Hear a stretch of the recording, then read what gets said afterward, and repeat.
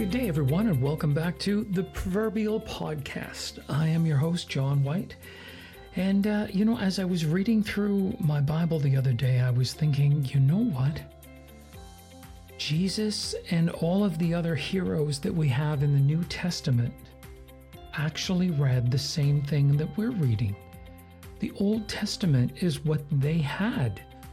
So they're reading the same books of wisdom, the same prophetic books, the same books of the law that we're reading, and that got me really excited. And then I thought, man, that is so cool that Matthew, Mark, Luke, John, James, all the rest of them, Paul, they all read the same thing that we're reading, and then they wrote what they wrote. I mean, the New Testament. But then I thought, you know what? Some things never change. Like, man, we always seem to be under pressure from ourselves, from people that we want to impress. You know what? Jesus basically tells us to slow down, smell the roses, love your neighbor.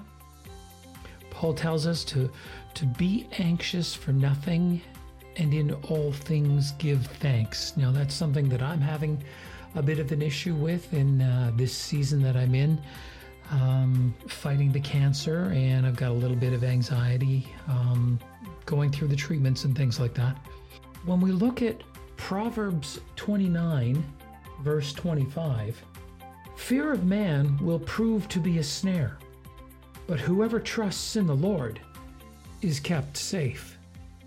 And I find those words really comforting in this season of cancel culture, where everybody just wants to cancel everybody out when they don't believe what the other person says, or they don't rally around whatever their banner that they're flying that week says.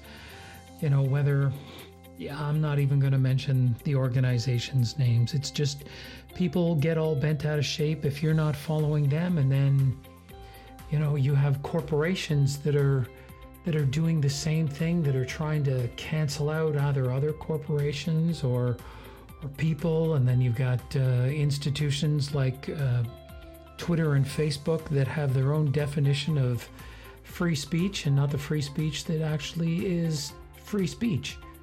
You shouldn't be policing free speech unless it is like anti-Semitism or something that's hateful. Just because someone has a different opinion than yours, it doesn't mean that it's hate speech. It just means that it's a different perspective of maybe something that you've never thought of before. We have all these small groups fighting for attention, but it seems to be the small groups that are making the largest noise.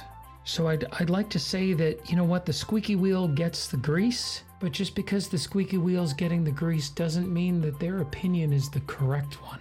The minority might not have the correct opinion. The majority might not even have the correct opinion.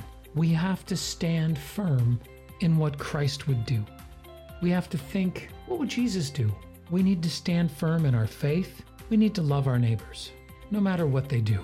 Whether they're up in your face with Black Lives Matter, we need to love them.